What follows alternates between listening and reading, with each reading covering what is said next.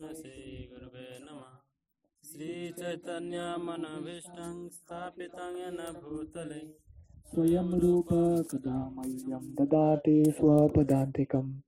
वन्देऽहं श्रीगुरो श्रीयुतः पदकमलं श्रीगुरून् वैष्णवांश्च श्रीरूपं साग्रजातां सहगणा रघुनाथान्वितं तं सजीवं साद्वैतं सावधूतं परिजनसहितं कृष्णचैतन्यदेवं श्रीराधा कृष्णपादान् सहगणा ललिता श्रीविशाखान्वितंश्च नमो विष्णुपादाय कृष्णपृष्ठाय भूतले श्रीमते भक्तिवेदान्त स्वामीति नामिने नमस्ते सरस्वती देवे गौरवाणी प्रचारिणे निर्विशेष शून्यवादी पाश्चात्यदेशतारिणे वंशकल्पतरुभ्यश्च कृपा सिन्धुभ्येव च पतितानां पावनेभ्यो वैष्णवेभ्यो नमो नमः। जय श्री कृष्ण चैतन्य प्रभु नित्यानंद श्री अद्वैत गदाधर श्रीवासादि गौर भक्त वृंदा। हरे कृष्णा कृष्णा कृष्णा हरे हरे हरे राम राम राम हरे हरे। हरे कृष्णा। तो हम ये डिस्कस कर रहे थे जपा बुक से कि हमारे लिए महत्वपूर्ण क्या है, व्हाट इज इम्पोर्टेंट। तो हमने देखा कि जो हमको लगता है कि मेरे लिए महत्वपूर्ण है वही हमको प्राप्त होता है। जब तक वो चीज़ हमको लगता नहीं है कि मेरे लिए महत्वपूर्ण है तब तक हम उसके लिए कोशिश नहीं करते। जैसे बिल्वमंगल ठाकुर का ये उदाहरण आता है। बिल्वमंगल ठाकुर भक्त बनने से पहले वो एक वैश्य के प्रति उनका बहुत आकर्षण था, तो वो रोज जाते थे उससे मिलने के लिए। तो एक दिन उनके पिताजी मर गए तो उनको कैसे तो श्राद्ध निपटाया उन्होंने और भाग गए वैश्य से मिलने के लिए। और उस दिन रात को बारिश हो रहा था, तूफान आ रहा था, आंधी आ रहा था, नाव भी नहीं था, नदी क्रॉस करके जाने का था, इनको स्विमिंग भी नहीं आता था, फिर भी उस दिन स्विमिंग सीख लिया। स्विमिंग सीख लिया, नाव क्रॉस करके नदी क्रॉस करके गए आंधी तूफान में। और उधर इतना बड़ा बिल्डिंग था, वो रहती थी, चढ़ने को नहीं आता था, चढ़ना सीख लिया, सब कुछ सीख लिया, क्योंकि उनके लिए वो वैश्य से मिलना बहुत इम्पोर्टेंट था। तो सब ऑब्स्टिकल पार करके निकल गए। तो जब चीज़ हमारे लिए बहुत इम्पोर्टेंट होता है, जो चीज़ इम्पोर्टेंट होता है उसके लिए हम कुछ भी करने के लिए तैयार है। जैसे अमेरिका में एक बहुत फेमस बिजनेसमैन है, उसका नाम है इलॉन मस्क। इलॉन मस्क अभी टेस्ला कंपनी, टेस्ला कार आता है, इलेक्ट्रिक कार, उसका ओनर है। तो इलॉन मस्क बोलता है कि जब हमारे लिए when something is important for us we will get it done even if the odds are against us. हमारे लिए कुछ इम्पोर्टेंट है, कितना भी कष्ट आए वो करके हम ले लेते हैं। तो ये इलॉन मस्क जो है खुद का स्पेस सैटेलाइट शुरू किया उसने। जनरली सैटेलाइट छोड़ना इतना आसान नहीं होता, रॉकेट छोड़ना। बड़े बड़े जो नेशंस हैं, अमेरिका, रशिया, वो सब भी नहीं कर पाते। ये अकेला इतना बड़ा एम्बिशन, रॉकेट छोड़ता है आसमान पे, और उसका इच्छा है कि आगे जाके लोगों को मैं अलग अलग ग्रहों पे बसाऊंगा, उसका ये सपना है। पर आश्चर्य की बात क्या पता है, इसने जो पूरा रॉकेट साइंस है ना, स्कूल कॉलेज में कभी पढ़ा ही नहीं, पुस्तक पढ़ पढ़ के सीख लिया उसने। मतलब उसका उसके लिए इतना इम्पोर्टेंट था, वो कर लिया उसने। तो कहने का मतलब है कि इतना ही है कि जब चीज़ हमारे लिए कुछ इम्पोर्टेंट होता है उसके लिए हम कर लेते हैं। पर अभी हमारा प्रॉब्लम क्या है, हमारे लिए हरि नाम छोड़ के बाकी बहुत चीज़ इम्पोर्टेंट है। हमको हरि नाम में रुचि और कृष्ण भक्ति में हम प्रगति क्यों नहीं करते हैं? क्योंकि भगवान की भक्ति और कृष्ण छोड़ के हमारे लिए बहुत और चीज़ इम्पोर्टेंट है। एटलीस्ट मन हमको ऐसा समझाता है कि बहुत इम्पोर्टेंट चीज़ है काफ़ी कुछ। सो if you want to chant good japa, we have to become detached enough not to identify with the mind. तो इसलिए हमको अगर अच्छा जप करना है तो मन के ये अलग अलग विचार जो आते हैं कि ये इम्पोर्टेंट है, वो इम्पोर्टेंट है, मन हर बार बोलता रहता है, उससे हमको वैराग्य प्राप्त करना पड़ेगा, उससे डिटैच होना पड़ेगा. While the mind may tell us that there is nothing more important in existence than dash, and here we can fill in our own blank, we have to know. तो मन हमको बहुत बार क्या बोलता है कि स्पेशली जब के समय हमको बोलता है कि हमारे लिए इससे ज़्यादा इम्पोर्टेंट चीज़ कुछ है ही नहीं. उस समय बहुत कुछ हो सकता है, हमारा काम हो सकता है, हमारा ये हो सकता है, बहुत कुछ हो सकता है. तो हम सब के लिए वो इम्पोर्टेंट क्या है अलग अलग है, और अलग अलग सिचुएशन में अलग अलग चीज़ होता है, right. But we have to know that in the next moment that same all significant event, person और feeling will be replaced with another all significant event, person or feeling, complete with its own imperative significance. तो मन क्या है, जब करते समय हमको बोलता है कि ये जो विचार आ रहा है ना, या ये जो व्यक्ति है मेरे लिए बहुत इंपॉर्टेंट है, या ये काम मेरे लिए बहुत इंपॉर्टेंट है, इसलिए हम जब बहुत जल्दी जल्दी कर लेते हैं ताकि वो इंपॉर्टेंट काम कर सके. मन में वो विचार आता है, पर तुरंत वो विचार जाने के बाद अगला एक विचार आता है, तो मन बोलता है ये भी बहुत इंपॉर्टेंट है. तो हर बार जब मन का विचार आएगा, हर एक चीज उतना ही इंपॉर्टेंट कैसा रह सकता है. तो इस तरह से we love, we want and we hate endlessly and with no rational. तो मन का कुछ लॉजिक नहीं होता. बिना मन हर बार उतना ही इंपॉर्टेंस में बोलता है कि ये भी इंपॉर्टेंट है, ये भी इंपॉर्टेंट है, पर उसका कुछ लॉजिक नहीं होता. क्यों? क्योंकि अभी जो बोलता है अगला क्षण कुछ उल्टा ही बोल देता है, right. This is how advertising drives people to buy on impulse. तो मन क्या है, जैसे एडवर्टाइजिंग होता है ना, एडवर्टाइजिंग में लोग जो एडवर्टाइजमेंट्स बनाते हैं उसमें एक बहुत बड़ा एक साइंस होता है. जो लोग एडवर्टाइजमेंट बनाते हैं ना, उनको करोड़ों रुपए मिलता है एडवर्टाइजमेंट बनाने के लिए. 1 मिनट का एडवर्टाइजमेंट बनाने के लिए करोड़ों रुपए मिलता है. क्यों? क्योंकि वो 1 मिनट में उनको लोगों का दिमाग कंफ्यूज कराना है. जो नहीं चाहिए उसको भी लोगों को ऐसा दिखाना पड़ेगा कि ये इंपॉर्टेंट है. एडवर्टाइजमेंट क्या है बेसिकली, जो नेसेसिटी नहीं है उसको ऐसा दिखाना पड़ेगा कि ये चाहिए चाहिए, उसके बिना मेरा ज़िंदगी होगा ही नहीं, राइट. तो हम जब वो एडवर्टाइजमेंट देखते हैं हम उसके प्रभाव में आ जाते हैं और ख़रीद लेते हैं. बाद में हम थोड़ी देर बाद सोचते हैं अरे ये मेरे लिए सही में ज़रूरत था क्या, खरीद लिया मैंने. तो इसको इम्पल्स बाइंग बोलते हैं. इम्पल्स बाइंग मतलब तुरंत देख के खरीद लेते हैं. तो मन भी हमको ऐसा, जैसे हम बाहर एडवर्टाइजमेंट देखते हैं, मन का एक एडवर्टाइजमेंट होता है, अंदर ही एडवर्टाइजमेंट देता रहता है वो. हाँ, वो अपना माल बेचता रहता है, अपना जो प्रपोजल है वो बेचता रहता है, और हम क्या करते हैं, मन के प्रपोजल्स को खरीदते रहते हैं. The mind sees something and becomes attached.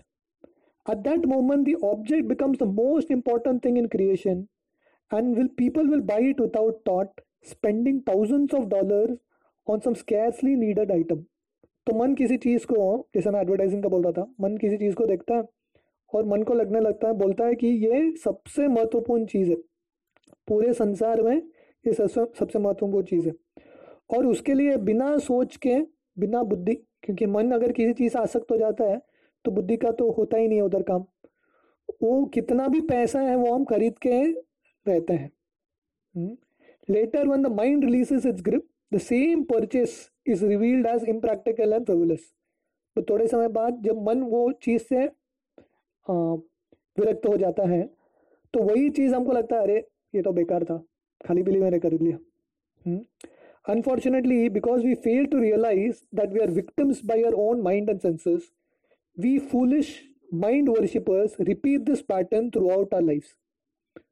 तो हमको ये समझ में नहीं आता ये मन का गेम, पर हम क्या करते हैं, हमारे ज़िंदगी भर और बहुत सारे ज़िंदगी में मन के जो प्रपोजल्स है उसको, प्रलोभन को सीरियसली लेते रहते हैं. इस तरह से माया हमको एडवर्टाइज करता रहता है. तो महात्मा प्रभु श्रील प्रभुपाद के एक शिष्य हैं, वो बोलते हैं कि मन से अगर बचना है जैसे मन उसका प्रपोजल देता रहता है, राइट, वो बताता रहता है कि ये इम्पोर्टेंट है, ये इम्पोर्टेंट है, वैसे ही हमको हमारा प्रपोजल देना चाहिए माइंड को। माइंड कब उसका प्रपोजल हम जब कब खरीदेंगे, जब हमारे पास और कुछ इंपॉर्टेंट चीज नहीं है, हम मन का ही सुनेंगे। तो अगर मन से परे उठना है तो एक पर्पस चाहिए जो मन से बड़ा है। You should have a goal that is bigger than the mind. नहीं तो क्या होगा, मन के छोटे छोटे चीज में हम फंसते ही रहेंगे, राइट। तो इस तरह से हम बार बार बार बार वही चीज करते हैं, नया कुछ मिस्टेक नहीं होता, वही चीज को बार बार बार बार करते हैं, जन्म जन्मांतर वही चीज को सीखते ही नहीं है। गलती करना प्रॉब्लम नहीं है, पर बार बार वही गलती करना मूर्खता है, और हम बार बार वही गलती करते रहते हैं, फंसते हैं, रोते हैं। हम मन कुछ बोलता है उसका सीरियसली लेते हैं, खरीदते हैं, वेस्ट करते हैं टाइम उसमें, और बाद में बोलते हैं ये नहीं करना चाहिए था, बाद में फिर से वही करते हैं, फिर से वही करते हैं। सो इस तरह से हम अपने आप को मूर्ख बनाते हैं। What ruins a japa more than anything, dragging us into inattention, is that we believe the mind's advertisement. तो हमारा जप कैसे खराब होता है और क्यों हमको ध्यान नहीं लगता जप में, इनअटेंशन क्यों होता है, क्योंकि हम मन के जो ये एडवर्टाइजमेंट है उसको हम उस पर विश्वास कर लेते हैं, we believe.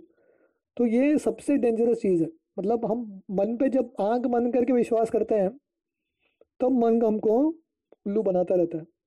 We are easily convinced that we must follow every mental impulse, every thought now, even while we are doing something as vital as chanting of the holy name.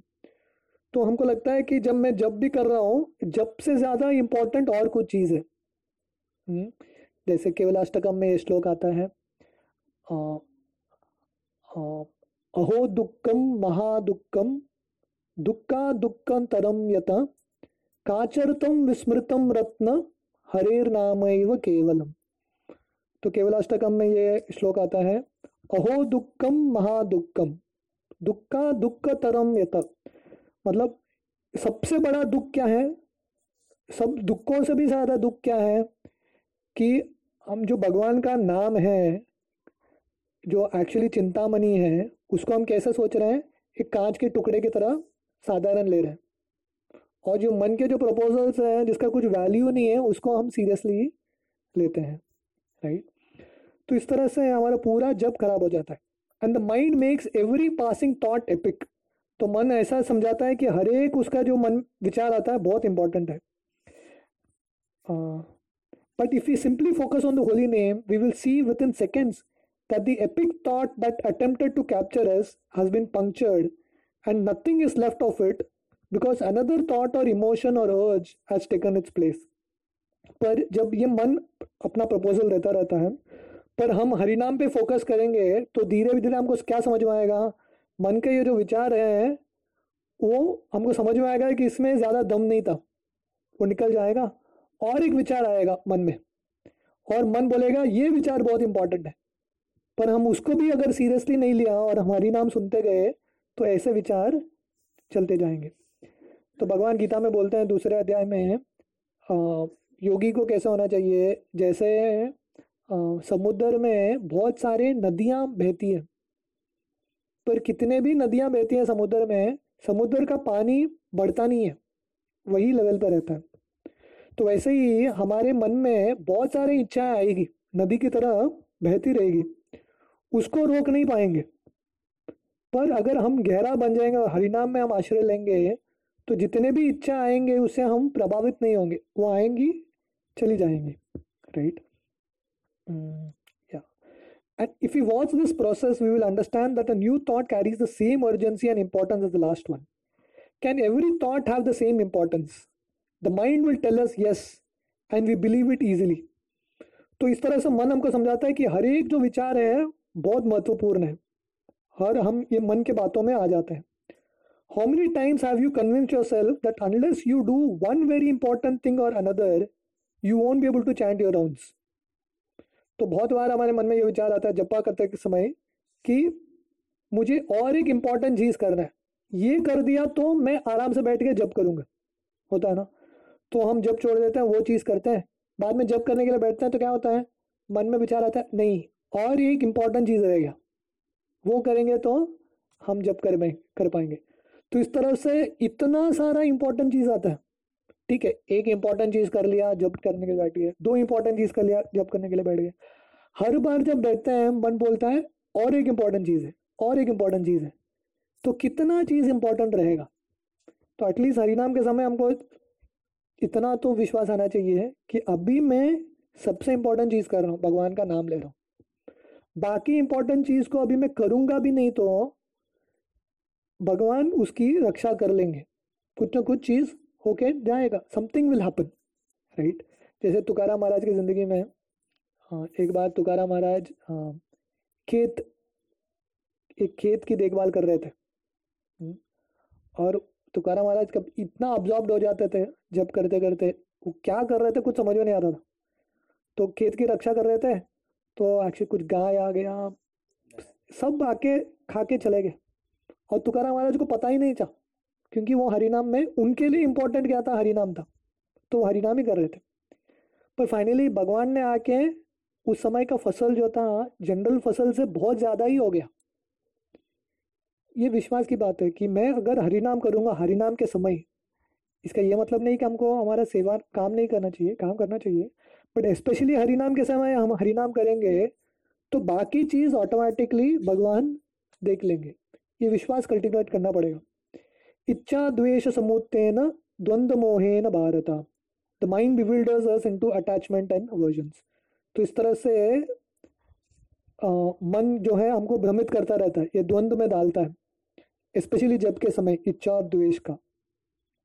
The Srimad Bhagavatam states, mixed with the mode of passion, the unsteady intelligence of every living entity is like a prostitute who changes dresses just to attract one's attention. If one fully engaged in temporary fruitive activities, not understanding how this is taking place, what does he actually gain? तो भागवतम बताता है कि जो बुद्धि है और जो मन है वो किसकी तरह है, एक वैश्या की तरह है। जैसे एक वैश्या वो अलग अलग कपड़ा चेंज करके आती है, ड्रेस पहन के आती है, क्यों, किसी का अट्रैक्ट, मन जो है अट्रैक्ट करने के लिए। तो वैसे मन जो है अलग अलग रूप में आता है, वही मन अलग अलग रूप में आता है ताकि वो हमारा जो गोल है उससे हमको भटका दे। Sensual and mental attractions and aversions are ultimately empty of pleasure and as incapable of avoiding variety in experience as a prostitute who simply changes her dress. तो वही चीज़ बार बार अलग अलग रूप में आता है और ये चीज़ हमको सही में आनंद दे नहीं सकता। We should learn to soberly unveil the truth behind the mind's unending presentations. तो जैसे एडवर्टाइजमेंट में होता है ना बहुत बार, जैसे पार्ले जी बिस्किट आता है, पहले एक पैकेट में आता है, उसके बाद क्या करते हैं, अंदर कंटेंट वही रहता है, बाहर जो कवरिंग है उसको चेंज कर देते हैं, थोड़ा नया कवरिंग, क्योंकि लोगों को चेंज चाहिए, वही चीज़ रहेगा तो नहीं चलेगा, तो थोड़ा उसका कवरिंग चेंज कर देता है तो लोग फिर से खरीदने के लिए जाते हैं।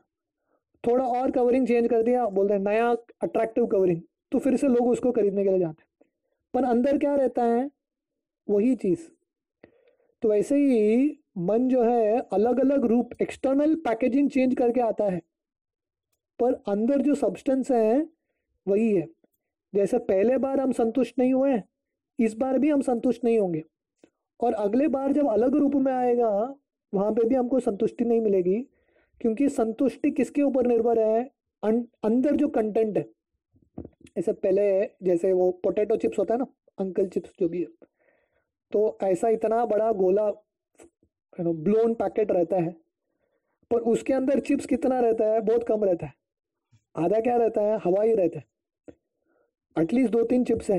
तो मन के प्रपोजल में क्या है, पैकेट फर्स्ट क्लास है, बड़ा दिखता है, बहुत अट्रैक्टिव दिखता है, पर अंदर क्या है, खाली है, हवा ही है, राइट। तो हम दूसरा एक प्रपोजल मन लेके आता है, पैकेजिंग अच्छा है, हम उस पर जाते हैं, पर अंदर कुछ कंटेंट नहीं है, अंदर अंदर खाली है, राइट.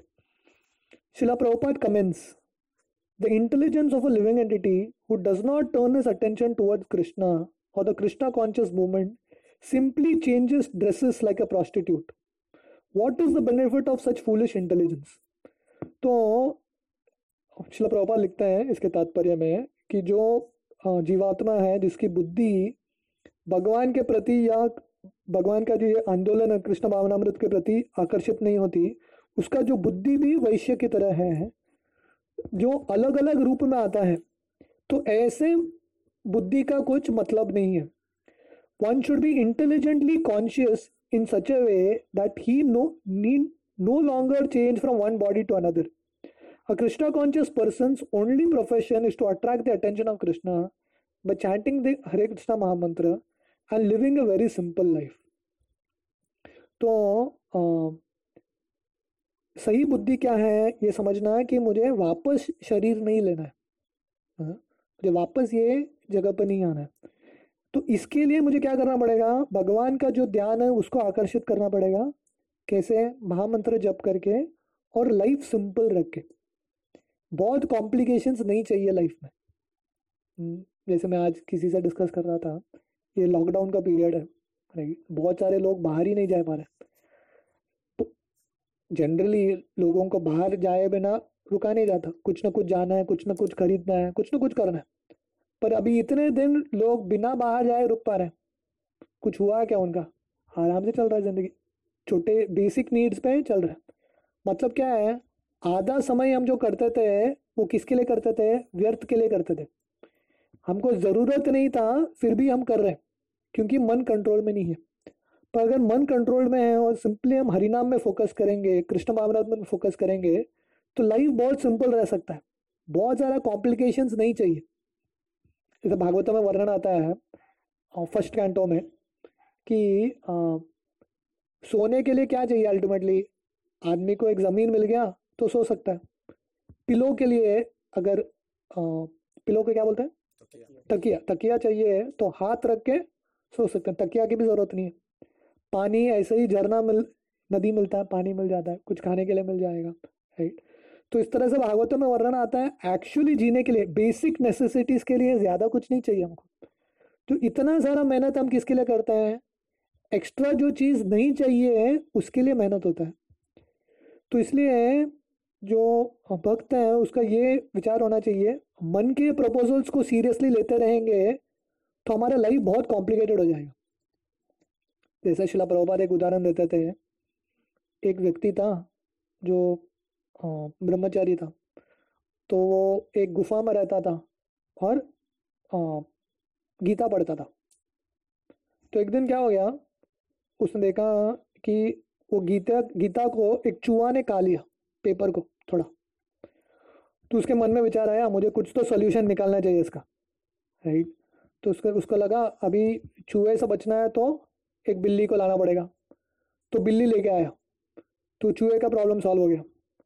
बाद में उसको लगा देखो बिल्ली को तो लेके आया, बिल्ली की रक्षा करनी पड़ेगी मुझे, तो बिल्ली के लिए दूध चाहिए तो मैं एक गाय को लेके आता हूँ.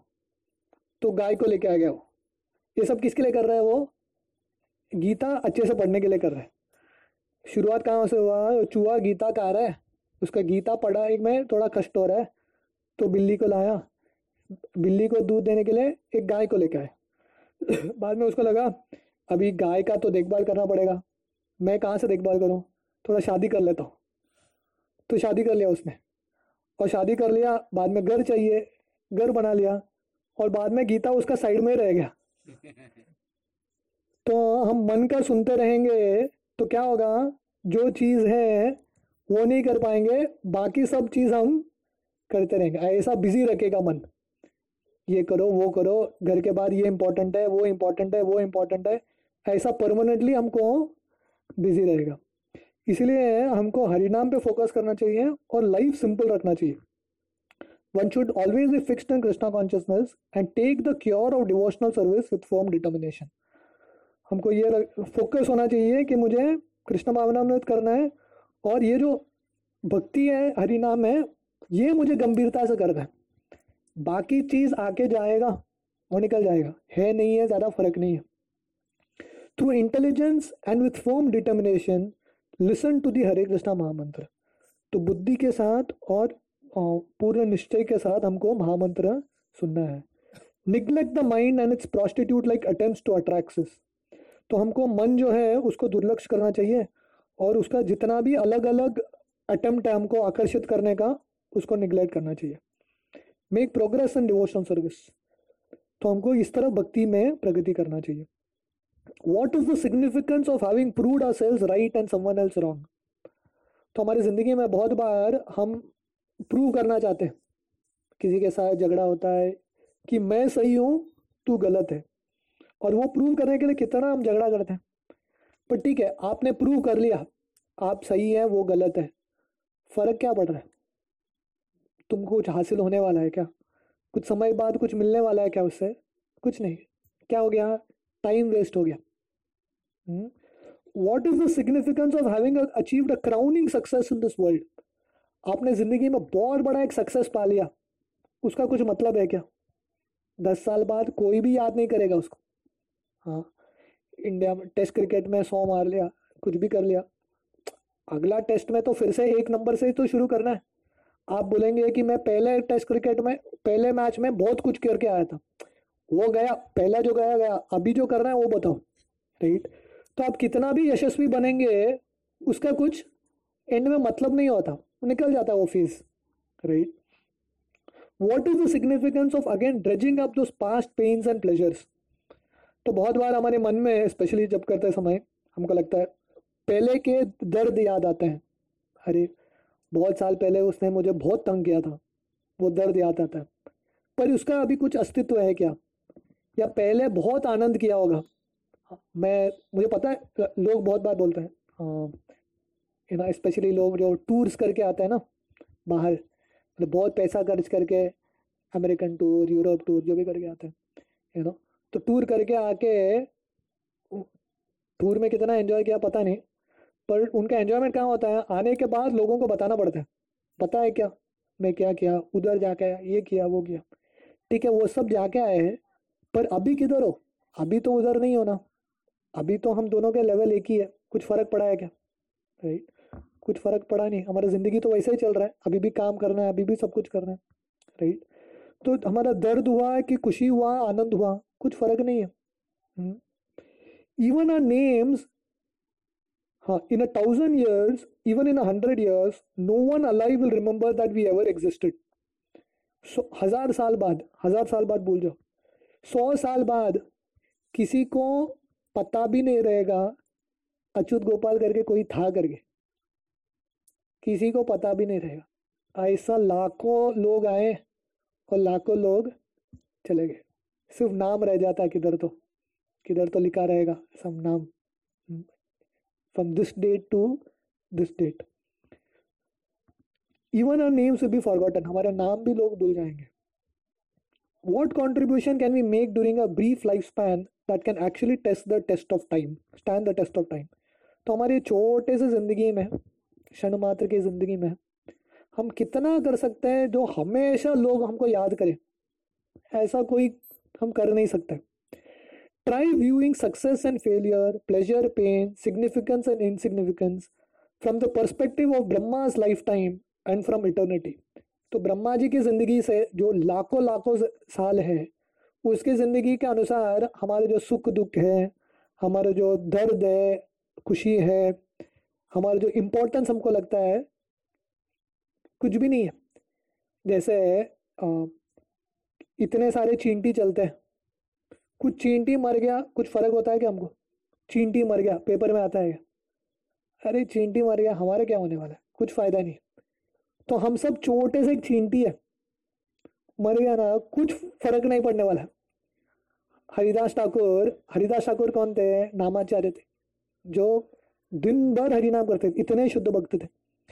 तो उनका जब अंतिम समय आया, उन्होंने चैतन्य महाप्रभु को बोला मैं अभी जाना चाहता हूँ, मेरा हो गया, मैं जा रहा हूँ।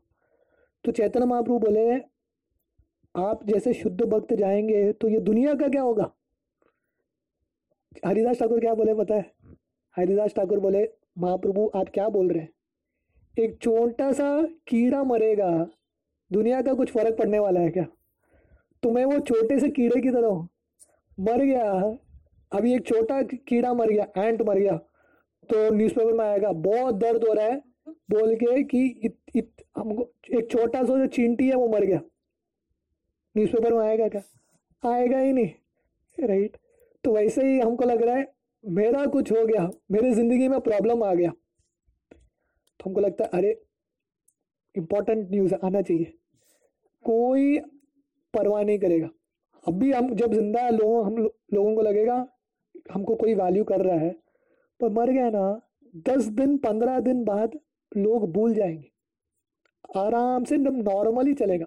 10 दिन के लिए रोना धोना होगा, बाद में सब नॉर्मल चलेगा, क्योंकि कितना आंसू निकालेंगे लोग, राइट? स्टॉक रखना है ना बाकी चीज के लिए दुनिया में तो दर्द आता रहता है, कितना आएंगे, 10 दिन बाद भूल जाएंगे, नॉर्मल हो जाएगा लाइफ, राइट? तो हमको अपने आप को भी बहुत सीरियसली नहीं लेना चाहिए। एक बार शिला प्रभुपाद के एक शिष्य ने प्रभुपाद को लेटर लिखा था, वो लेटर में लिखा, प्रभुपाद मेरा बहुत बड़ा एक प्रॉब्लम है, और बहुत बड़ा डिस्क्रिप्शन लिखा प्रॉब्लम का, और एंड में लिखा योर इनसिग्निफिकेंट सर्वेंट, आपका तुच्छ दास। तो प्रभुपाद बोले अपने एक जो उनके पास जो शिष्य थे उनको बोले, देखो ये माया है, वो अपने आप को तुच्छ बोलता है पर अपना प्रॉब्लम को बहुत बड़ा बोलता है। अगर तू तुच्छ है तो तुम्हारा प्रॉब्लम क्या है? तुच्छ ही है। पर हमको क्या लगता है, मैं तुच्छ हूँ पर मेरा प्रॉब्लम बहुत बड़ा प्रॉब्लम है, मेरा सीरियस प्रॉब्लम है, ध्यान मुझे जाना चाहिए पहले, राइट? तो ये सब हमारे अहंकार की वजह से है, और इसके वजह से हमारा जप नहीं होता, क्योंकि हमको लगता है कि ये सब इम्पोर्टेंट है। तो जब हम इस तरह से देखेंगे समय के अनुसार से, तो हमको समझ हम छोटा सा जिंदगी है, क्या हम हासिल करने वाला है, व्हाट इज ट्रूली इंपॉर्टेंट, हमारे लिए जिंदगी में महत्वपूर्ण क्या है, वही प्रश्न है, what is truly important for us, what could be possibly more important than focusing on the holy name. हरिनाम पे ध्यान देने से अलावा और कुछ इंपॉर्टेंट है क्या? For us insignificant souls, nothing is more important than to listen to Shri Krishna's name and learn to turn towards him.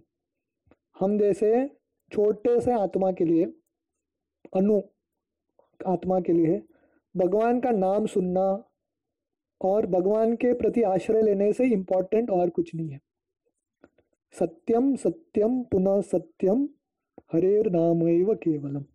तो ये एक ही चीज इम्पोर्टेंट है, बाकी चीज फर्क नहीं है नहीं है, जिंदगी में कुछ फर्क नहीं है, पर ये अगर नहीं है तो बहुत बड़ा कुछ मिसिंग है लाइफ में।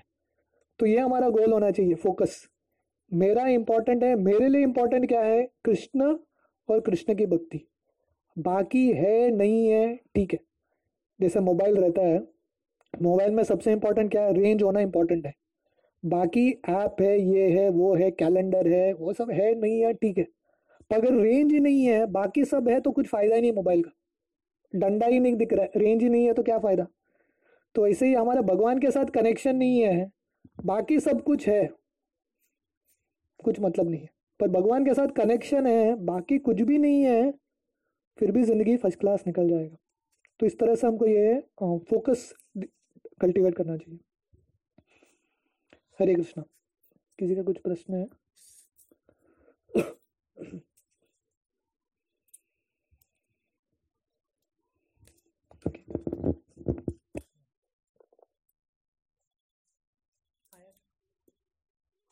हाँ तो गया।